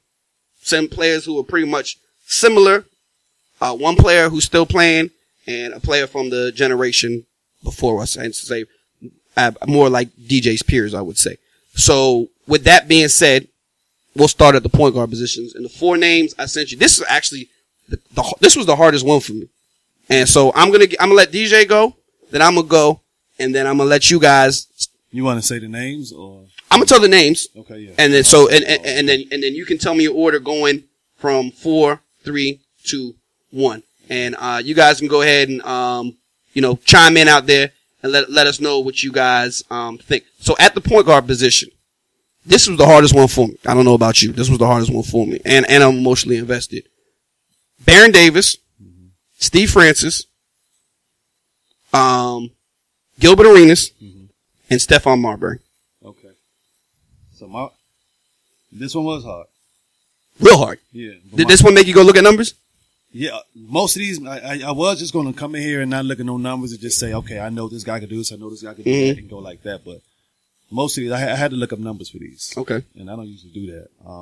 My 4th was Baron Davis. Me too. My man. Yeah. Starting off on the right page. Yeah. Hard, right? Yeah. With Baron, 16 for his career, 7 assists, and almost 4 rebounds for his career. And it led the league in steals twice. Yeah. I don't know if you noticed that. Led the league in steals twice. To me, what I wanted to do in my head, I don't know if it's just me because how much I love basketball. I have an imaginary basketball game running in my head at all times. And it was based off of how this all started. One, I just love basketball. And I can tell you, and this is one of the things that I actually would take this opportunity to say thank you for, and it's the benefit of being a friend with you and others in this area. The best, I've seen more professional sporting events than I could ever count on, thanks to you and other friends who have professional athletes.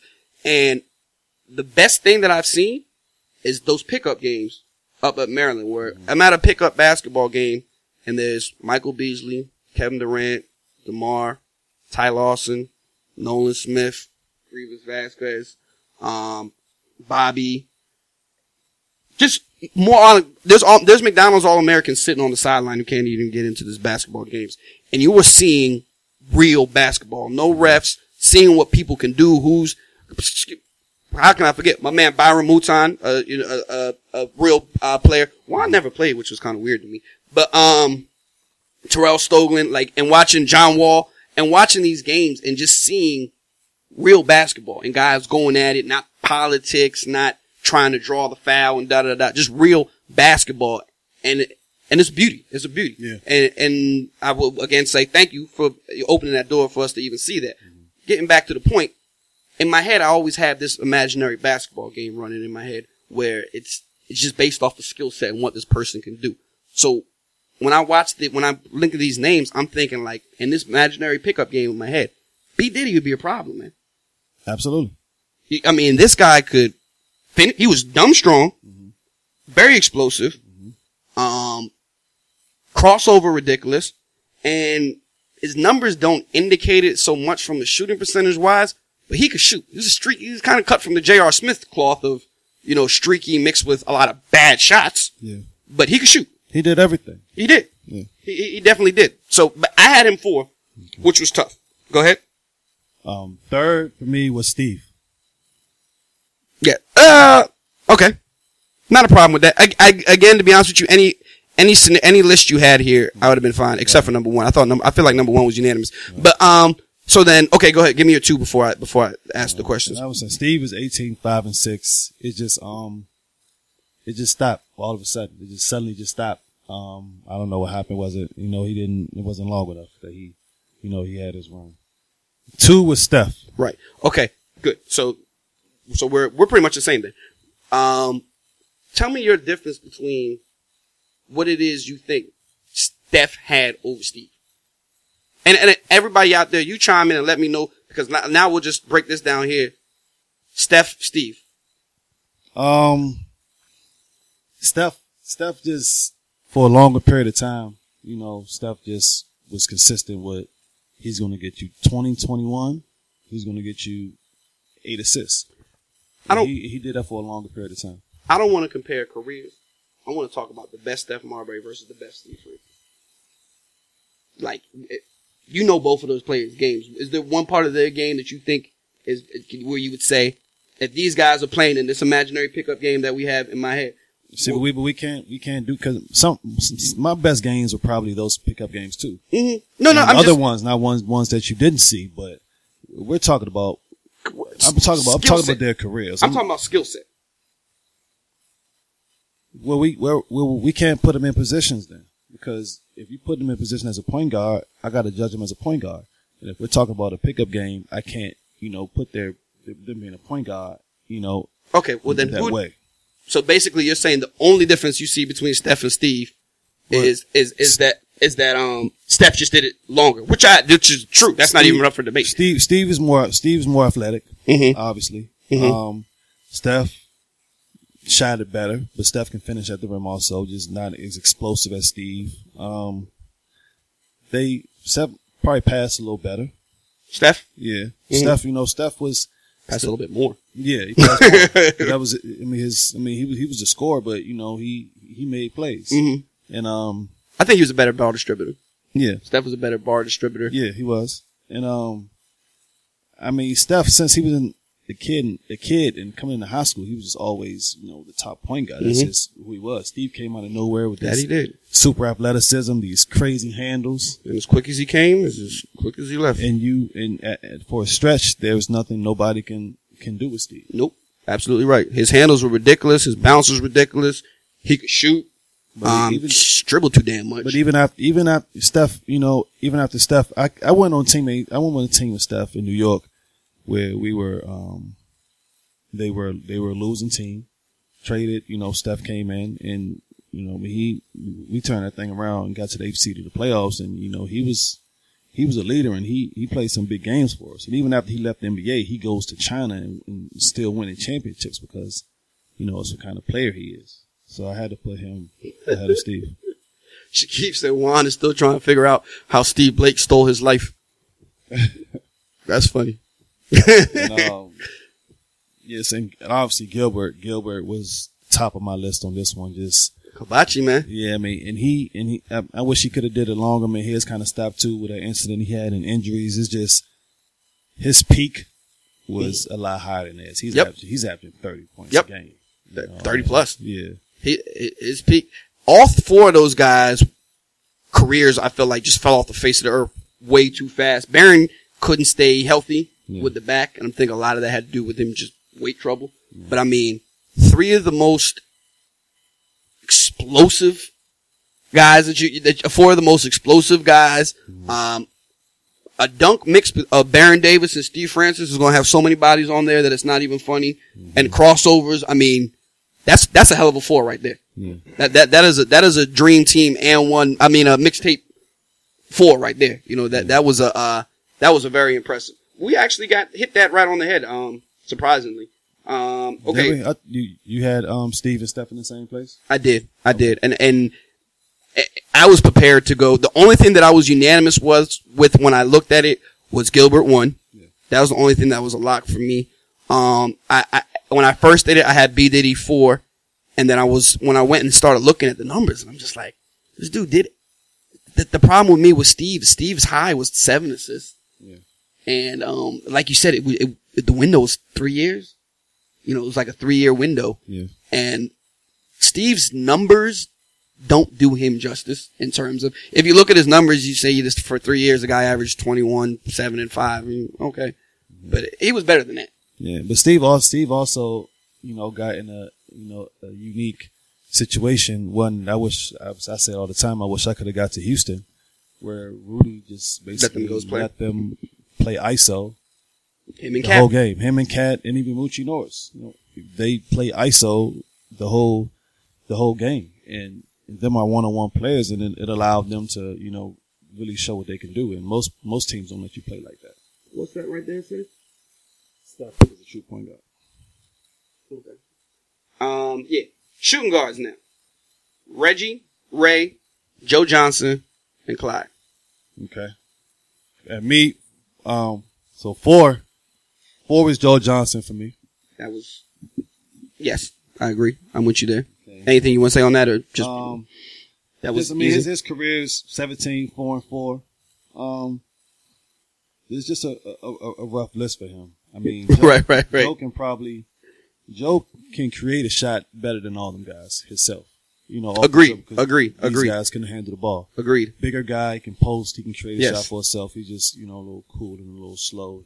And these guys, they just had better careers. And he was a better distributor than all of them too. Yeah. Joe could play the one. Right, but that comes with him being able to handle the ball. Correct. Go ahead. 3 for me was Reggie. Got you. My man. Was wondering what we're going to do. So we're still on the same page. Right. And, you know, I grew up a huge Reggie Miller fan. If you're a shooter, you should. Yeah. And, you know, he's the clutch shots, his toughness, I was a huge Reggie Miller fan. So putting him 3 is kind of rough. But I had to go to the numbers. 2 was Clyde for me. Whoa. Okay. Yeah, I switched. Okay. And Clyde had a better kind of, Clyde won a championship. Don't do that. Shaquille said Joe Johnson bum. Don't do that. Go ahead. Clyde won a championship late with Houston. Clyde had a nice stretch itself. He was, you know, 25s, you know, 27s, you know, pretty consistent through his career. 5.6 assists, 6 rebounds. But Ray for his career was 19, 3 and 4. But for a long stretch, you know, Ray was over 25. People forget that night. Ray was Jesus. That. A lot of people forget the 1 year in Seattle. He was a monster in Seattle. Milwaukee. But people forget that Ray, were these other guys, Reggie's a shooter. There's 2 of the greatest shooters of all time. But Ray was a real 2 guard. Ray put the ball on the floor, dribble, dunk on you. Right. Like, Ray wasn't just an elite shooter. Ray scored. And that's what I took into consideration because, you know, now we see Ray just as a shooter. But he wasn't. Like I said, Ray averaged 25 points a game when he was in Seattle for his career. And once he got to Boston and Miami, you know, his numbers kind of slowly but surely went down and it messed up his overall average. But right. Peak Ray No, was over 25 points a game. Easy. I had Ray. I had Clyde 1, Ray 2. But you know what? I'll go with your list. I'll take Clyde. Excuse me. I'll take Ray because I feel like he was much better at creating his own shot than Clyde was. Clyde was a slasher. Because he wasn't a spot up shooter, and he wasn't much of a dribbler either. Not at all. So, with that combination, I guess it's pretty impressive to be getting that many points that he was getting. Right. I mean, the guy could fly. The thing is, he can fly. He'll get the ball, put his head down, and just go straight right the whole time. But he played amazing body control. He played in a league where there wasn't a lot of two guys. It was him and Mike. There was no other really good two guys like that, and nobody can match his size and athleticism. Yeah, him and Mike were ahead of their time in terms of being size and athleticism wise, while the rest of the league was out there trotting out Brent Prices and Greg Elos at the 2 and stuff like that. Mm-hmm. These guys were real athletes, right? Like today type athletes. Like Clyde and Mike would still be considered athletic by today's standards. Right. I mean, he could flat out fly. This thing's about to cut off. Let me go before we go to the 3. Then yours will probably go. I think the longest it lets you go is 130. People are not loving Joe Johnson. Joe Johnson is not getting much love. Well, it's a rough list to put Joe on. Yeah, it is. That was kind of not nice to Joe. But what's funny about it is if we looking at it and when you say you thinking of a pickup game, Joe will absolutely destroy these guys. Neither of the other 3 would beat Joe in a 1-on-1 game. He'd win easily. I agree. I mean, Reggie is like you don't want to be disrespectful and say he's one-dimensional, but I mean, he is. I mean, he was a shooter. That's what he was. I mean, now he's a clutch shooter and probably the one of the most clutch shooters of all time. Mm-hmm. But his skill set, Joe's skill set is definitely, he could do way more than Reggie Miller could. Right. But it'd be disrespectful to say that Joe Johnson is better than Reggie Miller. Yeah. I mean, I guess so, yeah. So, you put him on the list. He's on there for a reason. Yeah, absolutely. Absolutely. Now, the small forwards, which is also a lot of interesting names on the small forward list. So Get to that small forward list. Melo, Paul Pierce, Tracy McGrady, and Dominique. Okay. Real quick, what's your criteria again for getting on this list? No, just names that I picked that were close. I mean, I can't put, these are names that debatable. Just like those 4 point guards that I named were all similar. You know what I mean? So that's what it was. So next week when I do it, it might be Kidd, Nash, Stockton, just similar names. Okay. Great. 4 for me was T-Mac. 19.6 career, 4.4 assists, 5.6 rebounds. And my thing with his stretch that he had was as good as anybody's. T-Mac was hard, man. T-Mac was hard for me.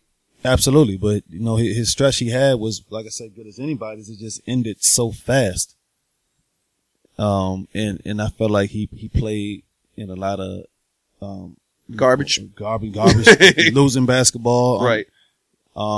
Averaging 30, team hadn't had a chance of doing anything. He just is out there scoring a lot of points. But nonetheless, he scored those points and he did it for a few years. He was one of the best at doing it. Talent wise, he could be probably the best. Right. Right. So, I mean, cause again, in this imaginary pickup game in my head, I don't got T-Mac taking a back seat to too many people. You know what I mean? Nah, talent-wise, T-Mac, could have been, as good as Kobe. And also, talent-wise, so could Vince. They just didn't have what Kobe had. Mm-hmm. Agreed. Third for me was Paul Pierce. Another tough one. When you went, did you go look at his numbers? I looked at it. Pretty surprising. He had like a good 7-8 years. Yeah. Well north of 20 points. Yeah, he's north. Yeah, his career is still 20. Yeah. And that's with a lot of garbage years at the end there. Almost 6 rebounds. And for a while, he didn't always play on winning teams too, but he stuck in there and he got one. but he was pretty consistent, in the 20s, mid 20s. Had some losing teams, had some winning teams. Wasn't really relevant until the big three came there. But here's my thing is when they did come there, he went toe to toe with Kobe in that finals and held his own. Guarded him in the fourth quarter, hit his shots. Like he went to battle with him. I mean, I'm not here to say Paul Pierce is better than Kobe Bryant. Yeah. But, he went to battle with him and lived to tell about it and left with the ring. He did. I mean, he also had Ray and he also had Kevin. Right. And the young Rondo. I mean, when they won it, Rondo wasn't Rondo yet. Rondo was just their guy because they traded everybody else to get KG. Right. Go ahead. Second was Dominique for me. And Dominique had an amazing career. Scored a lot of points. Did it for a lot of years. I didn't realize he averaged almost 30 with the Clippers. Mm-hmm. Yes. Yes. But him and Melo numbers are almost identical. It's just, I feel like Melo was one for me. Melo is, and what both of them do, both of them are scorers. And Melo is just a better scorer than me. He's not as athletic as Dominique, but he has a lot of dunks on people. He's not like Dominique, but Melo's a lot better shooter. Mm-hmm. Melo handles the ball better. Melo posts up better. Dominique was just, he's quick. And he played just the same thing with Clyde Drexler and Mike. They played in an era where they were just way more athletic than everybody else. So they can get to the rim and just basically jump and you'll have to foul them or they'll dunk on you. And Melo just is a lot more skilled. He's a lot more skilled than Dominique. And by their numbers being almost identical and him being more skilled is why I gave Melo the edge. Notice on that list, not a lot of defense. No. I mean, Paul Pierce is about the only person on that team who wouldn't make the no defense team. I'd be okay. Like, I mean, Paul wasn't, By that list, he's Bruce Bowen. I don't know. I mean, I feel like him and Melo's pretty similar. I've seen Melo when he wanted to really lock down somebody, but just about wanting to. Yeah, which apparently doesn't happen too often. Yeah. But my list very similar. I had Tracy 3. I had Tracy 4. Then I went with Paul Pierce, then Melo, and I had Dominique 1. But you know what? Everything you said is right, and I think mine was more out of respect. Respect, yeah. And legacy. Yeah. And you just kind of want to be like, but again, if we're just talking about skill set, Melo can do more than Dominique could. Yeah. Dominique, human highlight reel, he earned that name. It wasn't just handed it to him. He earned every bit of it. And that dude scored a lot of points for a long time. And Dominique Wilkins' legacy would be a lot different if there wasn't a guy named Michael Jordan. Right. You know what I mean? So that was more of my thinking that, I mean, a lot different. Whereas though it would be like Dominique with 2 or 3 MVPs, and maybe a trip to the final. Well, no, his team was god awful. So, I mean, it was never in danger of that. But, I mean, we'd have been talking about Dominique. I think he finished like 4 or 5 different times that he finished 2 to Michael in scoring titles. Yeah. You know what I mean? He would have had a lot of scoring titles. Yeah. But yeah, I have no problem with Melo 1. Power forward, another little tricky list. But I think we might be identical on this. Rasheed, Powell, C. Webb, Sean Kemp. Okay. I can run through this one quick. Rasheed was 4 for me. Kemp was 3. Powell was 2. C. Webb was 1. Surprisingly, Rasheed numbers wasn't nowhere near as good as the player that he was. I knew that though. I knew that. I mean, he was never a volume scorer. He was never didn't take a lot of shots. No. And when he did it later in his career, they were all, 3-pointers. Yeah. And with him spending a majority of his time at the 3-point line, that cost you a lot of, rebounds. Yeah. You know what I mean? But the fact remains that he was an elite defender. Mm-hmm. You know what I mean? An elite big man defender. And all the coaches used to rave about how smart of a point guard he was on the defensive end. And, and getting the assignments right. But I knew his numbers. He's a guy that his numbers definitely don't do him justice. Yeah. But he was, and like we said though, he was a big man who actually, he could shoot the 3, legit. Mm-hmm. And he legit had footwork. Mm-hmm. So. And he could defend. He could do it. He could do he could do he do it was all. Never the man. He was never the man. Mm-hmm. And I think he's one of those guys who did sacrifice a lot for the team. Right. I feel like he could have played losing basketball somewhere and racked up a ridiculous amount of stats, but he played I agree. team basketball on the Pistons team and also on that Portland team. And I think he really was about winning. I agree. Then you said you had Kemp. I was, really surprised by Kemp. Well, not surprised because I actually come to think about it. I think Kemp was a lot more highlight reel and he was ahead of his time when we were talking about athleticism. But in terms of a finished product, that was raw, man. No, but later on in his career, Kemp really did develop a nice mid-range shot. When he was like 3 and some change. When he went out in Cleveland and he was huge. Even before that. And, when they made it to the finals, when they played the Bulls, he wasn't just highlights. I mean, his highlights was early. Then he started to, really, knock down a mid-range shot. He's a better shot blocker than I realized too. When I went and looked at his numbers, to realize he was up there blocking 2.5 shots a game. That's rare nowadays for a power forward. You about to cut off there too. I don't know why it won't let you start. Put it back up. After I cut off and put it back up the time. Now you good luck getting out of there. Hit that thing up there that says done. Oh yeah, see I can't get back in. Hold on for 1 second while we let DJ's people get back in. A1, we over there? Everything's good? Okay. Go ahead. Keep going. Going back up, Powell. You had Powell 3? I had, Excuse me, Powell 2? Powell was 2. Powell, here's what I got to thinking. Powell, good career, very skilled, big, and legit big at that. 7, not just 7'1". Good passer, very soft touch from the elbow. But then I got to thinking, what can Powell do that Rasheed can't? He's more of a, his post work is different, whereas though Rasheed, he likes to power. He likes to fade away more though. Now, Rasheed's more athletic. He'll dunk if he has the space, but if he catches the ball to the post, Rasheed's not going to left hook, right hook. Rasheed's going to shoot fadeaways because he shoots the ball high. He has that touch. He like to go off the glass a lot, kind of like what Tim Duncan used to do. But Powell, back on or not? No, but Powell, No. Powell got these jump hooks left, right, and he does more on the block than Rasheed does basically. But Rasheed just got the turnaround and the touch over Powell. Now ask me this: if the two of them are playing against each other, if you had to pick in a game, a pickup game, you had to pick between Powell and Rasheed, tell me you're not going with Rasheed. Yeah, but it's different. I mean, when you got two big men, they're dependent. But Rasheed can stretch you out. Rasheed can shoot the ball from half court. Right. Left-handed. Yes. Absolutely. And then my one, I'm glad that you gave the boys respect because I feel like he's one of the most, underappreciated big men out there is C. Webb. That was a talented dude, man. Very talented. Like a real talented dude. And he could do everything. He could put the ball on the floor. He could pass. He could dribble.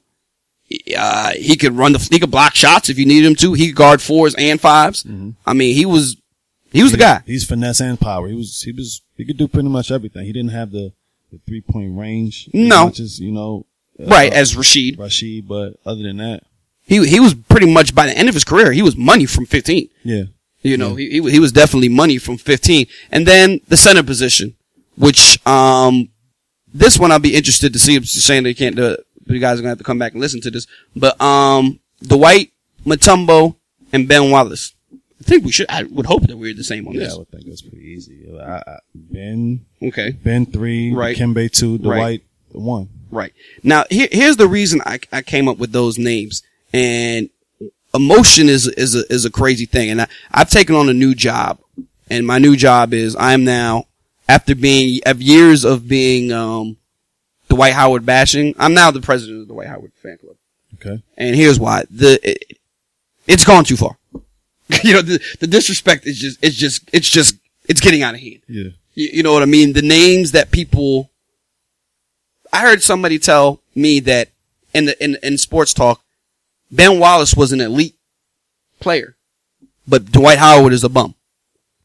And that's just going too far. Yeah. That's going too far. Whereas Dwight Howard, all Ben Wallace did was rebound and block shots. Dwight Howard does both of those. Right. And scores. His worst year is almost twice as many points as Ben Wallace's best year. See, it's different for different people. And this just reminds me of a Joe Budden verse. Not a verse, but just a line. He says, I know the bar, raise mine, you can lower y'all's. Yes. And that's how it is for Dwight. Cause they compared him to Shaq. Mm-hmm. And they expect so much more from him, and you don't expect much from a Ben Wallace who overachieved, and you feel like Dwight that's underachieved. Yeah, no, and it's true. All of the whole Dwight Howard, I think once you accept the fact that Dwight Howard is never going to be Shaquille, he's not going to be Akeem, and that he's just not, and yes, he looks like an action figure, and you think that he should be better. Mm-hmm. Once you accept the fact that he's not, and you realize the same thing we are willing to break the bank for Hassan Whiteside and praise him night in and night out. Dwight Howard does the exact same thing, same numbers, and we call him the worst basketball player who ever lived. But when you watch the game, it just looks like you say, but it just looks like a disappointment. He does. No, I wouldn't say it looks like a disappointment. I would say it looks like Whiteside is controlling the game more defensively. I mean, I think he had like 90 more blocks than everybody at least. This year. Yeah, this year, yeah. Right, but let's not forget, I mean, Dwight Howard, when he was Whiteside's age, was doing that. Yeah. Yeah. You know what I mean? Dwight Howard, when that was his age, when he was out there, he was blocking everything under the sun as well. Right, absolutely. But Dwight was the number one pick, and you expect him to do that much. And Whiteside was playing in Lebanon, right. 2 years ago. So he's overachieving. Yeah, I mean, absolutely. Is that one back up, A1? Yeah. It's good. It's on. Okay. So it's back on there. It's a shame we couldn't get We had a lot to talk about. Right? Yeah. Had a lot to talk about. All right. Well, then we actually came in, pretty much the same. I was actually kind of, surprised. One or two names we flip-flop, but I agree with your argument. Mine was more of, you just don't want to be blasphemous. Yeah. In terms of being like, when you talk about Dominique Wilkins is the fourth best You're like, come on, man, this dude's out here being disrespectful. You know what I mean? Reggie Miller's terrible. Joe Johnson better than Reggie Miller. You sound like, come on, man, this guy's lost his mind. You know what I mean? Reggie Miller's one of the greatest players, all the greatest shooters ever lived. And Joe Johnson is a guy that everybody's going to remember for just being a big disappointment on a max contract. But we were pretty much in agreement, for about all of them. And that was fun. I enjoyed that. And, something to talk about. Real sports debates. You know what I mean? Real sports knowledge, comparing guys from different, eras, different times, different skill set, and just, bringing up names that you don't hear every day. And debates. That's what the barbershop is about, though, debating whether you like Steve Francis better than Baron Davis or Steph Marbury over Gilbert Arenas. And, that's what sports debate is at its root. Talking about real sports versus, this gossip and whatever not the case may be. So, we should probably just disagree more. Yeah. The thing is, that's why I feel like me and you watch basketball the same way, and we like the same sort of things kind of in terms of like, we both like point guards who pass. Mm. We both like big men who play down low and have some sort of power. And I think we have a lot of appreciation of the same skill set. But maybe that's hard to do when you got two guys who use common sense. Yeah. And don't have ulterior motives. Yeah. They're not just out there saying anything for foolishness. But that's why I feel like a lot of the times these people go on TV and they say stuff that you think in your head, like, there's no possible way they believe that. Yeah. You know what I mean? Like, you just really ask yourselves. But then again, we deal with guys, our friends, on a daily basis who says these things all the time. And I don't know if they believe it or if they're just making it seem like they believe it. But if you're a fan of something, some people, there's a difference. When I'm a fan of you, that doesn't just mean that you're the best to me, just because I'm a fan of you. Right. Actually, that means I watch you more closely and I probably recognize your flaws in the game.